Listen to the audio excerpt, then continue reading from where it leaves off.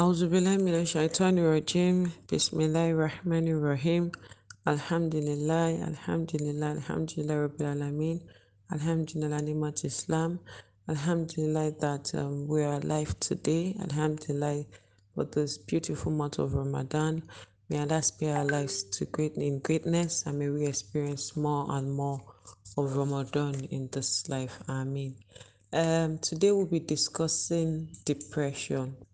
This is one topic everybody is now very much aware of. I want to believe because of so many information are going around on social media. Depression is a term people use discriminately, and it has its discriminate use. Permit me to use that, and it has its technical use. Now, when an individual just suddenly comes up to say, "Oh, I'm depressed," sometimes they might just mean they are sad. But when an individual is really depressed, technically, psychologically, then that amounts to what we will be discussing today. So, going through psychological issues in life is a normal experience. Now, some of us have the threshold and the wherewithal due to our experiences, due to our life endeavors. We're able to cope and we're able to manage our problems, and somehow we become fine. While some of us over time, probably because we've been too strong for too long, we've been really working at it, we've been solving our problems, we've been having several, persistent problems, but somehow we keep coming around, and somehow one little thing happens and that breaks us. This is expected, so it is not that you're a bad person, or it does not mean that you're so weak and vulnerable. Rather, that really explains how strong you are, but then at a point in time, we all need to break to learn. We all need a break. We all need to break and learn, and at the same time, we all need a break and learn at the same time. So we all need to break. Means we all need. Sometimes we all have to go through that challenge in life where we're just down. Life is not all about excitement all the time. We're just down. So that low mood, that feeling down, that down tone is what we'll be discussing. So what is depression? Depression is a mood disorder. So when we talk about mood has to do with how happy you are, how sad you are, how excited you are, how irritable you are. So that's what mood is our moods are all about. So depression is a mood disorder that involves a persistent feeling. Persistent, that's the word. It just keeps coming. It seems like it's never going to stop. You could normally sometimes we might just be sad in the morning, but because we've done one or two things and we are happy, we forget our sadness, and that's bye bye to sadness. But in the case of depression, it's persistent. It keeps happening continuously and non-stop. Persistent feeling of sadness, or as you may unhappiness and loss of interest, meaning the things you naturally love to do. Probably when you wake up in the morning, after you say your dua, after you say your salat, you love to cook, you love to tidy up the children, or you love to do exercise, you love to read, you love to research, you love to anything you naturally love to, that just gives you that excitement, that brightens up your day for the that brightens up your day. Suddenly, those things, when you do them, don't give you the excitement that you always get, or probably you just do them and they just become a routine. Even praying salat, you just see that, oh, I'm praying salat, not that I have a connection with Allah, but I'm just praying salat because it's now a routine.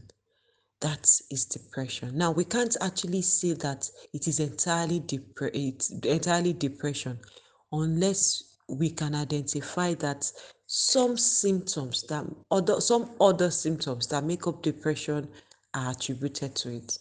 Because sometimes we experience just what's that word now? We experience low mood, intermittent low mood, and it could be irregularly, just normal human. We are happy, we're sad, we are we are elated sometimes, we are calm, we are calm sometimes, so those intermittent or interchange as a mood is normal. But when they are persistent, it becomes abnormal. Now, when we talk about depression, we have to look at the broader symptoms. So these symptoms would help us identify if A is suffering from depression or not. Number one is we want to we must identify that this person is suffering from depressed mood. Now, probably you notice that, oh, so person, she's always active, she's always happy, she has so much energy. Now she's dragging to do her daily activities, she's dragging to do her tasks, she's always moody, she's not laughing as she would laugh before, she'd rather keep to herself than talk to other people. Or there's reduced interest. Probably you have someone, someone that, oh, anytime you talk about let's go for ice cream, she would jump up. Now you're saying let's go for ice cream, and she's like, oh, okay, you go, don't worry, next time. You're like, really? It's ice cream, And they're like, yeah, yeah, I know. I'm just not in the mood for ice cream. When you love something, you are most times in the mood for that thing. But when you're beginning to lose the mood for that thing that really gives you happiness and excitement, then that is a symptom of depression. Also, a loss of sexual desire, like in the case of couples, you know how your sexual relations are ordinarily, and somehow a partner is losing complete interest, apart from other factors that may contribute to it. But the complete loss of interest is just because they are just losing interest in everything generally. Change in appetite, there might be overeating or undereating. Some people may just begin to eat so voraciously, and you just wonder, are you going to finish these wraps of amala? And they're like, yes, I'll finish it. And you wonder, you just start eating so much. And they would also know that, oh, I just noticed that somehow I just start to eat so much because they will just want to eat away their sadness. And some people just lose appetite. They're not able to eat well. They can't even, they try to force themselves to eat, but once they put the food in their mouth, it's just so, a very sweet tasting food will just seem somehow in their mouth. So we see unintentional weight loss or weight gain. For the person eating so much, they might gain so much weight. And for the person not eating at all, of course, they might lose weight. We have sleeping too much or sleeping too little. Some people may suffer uh, insomnia, where they find it hard to sleep. They're forcing themselves, they're doing everything to sleep, but they are awake. That's really dangerous. Sleep is one major factor we all must never play with, because sleeping is like, we can correlate sleep to like our car or our generators. When we put on our generator, for a very long time, we always expect that we turn it off somehow so that we cool the engine. Now, if your generator keeps running and does not cool off, someday it's going to knock. And that's exactly what happens to brain. If we don't sleep, our brain knocks out completely, and that is when people really have more severe psychological disorder. So we have agitation, restlessness sometimes.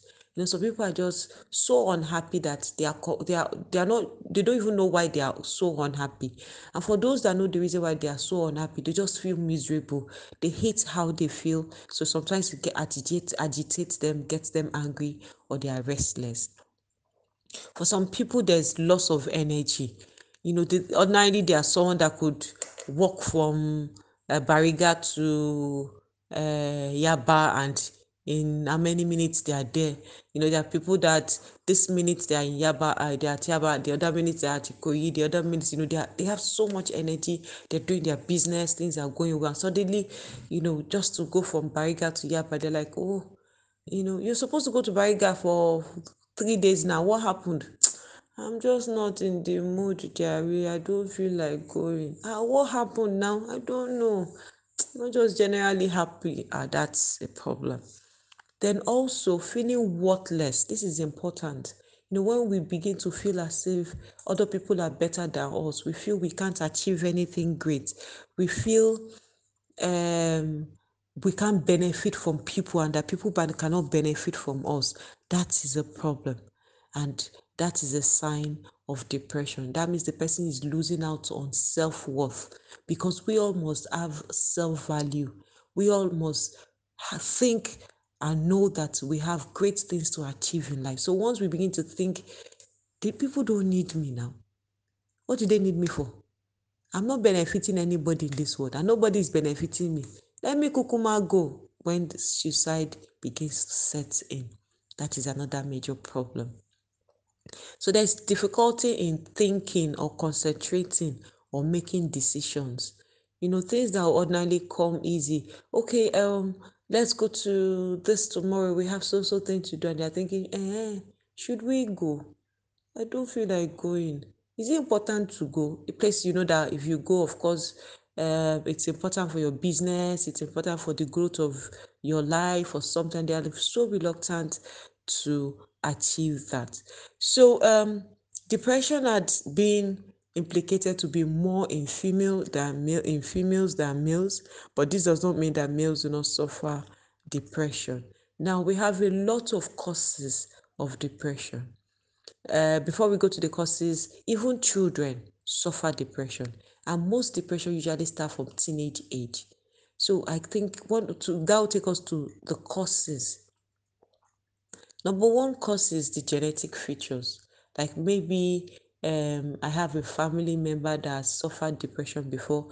I have a loading for depression, meaning I can also fall depressed with the smallest trigger. And that is why we all have to be really careful. Number two is changes in the brain neurotransmitter levels. So there are some chemicals in our brain. We call them electrochemical substances. That's their neurotransmitters. So sometimes maybe some people abuse drugs, or they take too much of something or anything. Maybe there was an accident or something happened to the brain, or there was exposure to toxic. This could affect the composition in the brain, and that could result to depression. We have environmental factors like family issues, marital issues. Some husbands are not just making their wives happy, and some wives are not making their husbands happy. Probably they are going through emotional abuse, physical abuse, financial abuse, or the children are living in an unstable home. Daddy and mommy are always fighting. They are the ones that will throw chairs. They are the ones that will fight, that will curse each other, or they are going to financial struggle. They're not making enough ends meet. Now that there's so much increase in price of commodities, everybody's really struggling hard to meet with basic necessities. This could result in depression, or probably there's low threshold for trouble or for emotional pain. Some of us are just some of us are just so vulnerable that it's so easy for us to fall prey to breaking down anytime. Probably we have usually really have so strong attachment to people or situations. So once something unpleasant happens like this, we are down. So that could be a factor. That could be a typical example of psychological factor. Um, we have even communal factors, in our community. Probably you are seen as the odd one out, or you think the people do not like you, or the people behave in ways you don't like, and that really gets to you, or people say things about you that you don't like. All these factors could contribute, or job loss, or anything that we perceive to be unpleasant can lead to depression. Then we have maybe the person also suffers health issues. Maybe someone suffering from cancer, or someone that's contracted HIV, or someone that has any other disease that they perceive to be, this is a big deal. I have cancer, I'm going to die soon. This also could result to um, depression. So going on, so there's this myth before, we usually don't hear about depression or anxiety or any psychological problem. Why? Because of the way people stigmatize these problems. But in the real sense, these problems are curable, highly manageable, and can be curable only if we take the right steps. So, what are the right steps to getting cured to depression? The first thing before it even aggravates to a severe depression, because we have the mild depression, we have the moderate, and we have severe. Once we notice that our mood is consistently becoming is persistently and consistently, or the word excessively sad. We just notice that we are always sad. We're not happy anymore. Things that make us happy are not happy. It's losing its strength. Things that get us excited is not anymore. People who like to hang around, we're not hanging around them anymore. We just feel withdrawn. Once you begin to notice these symptoms, I think the best thing you can do for yourself is to speak to someone. So that someone could be a friend you trust or you love, could be a family member, someone you can, or a religious leader that you trust, that you can talk to, that I notice I'm feeling like this, I'm feeling like this. So it could be that there's a problem, an impending problem that has not been resolved.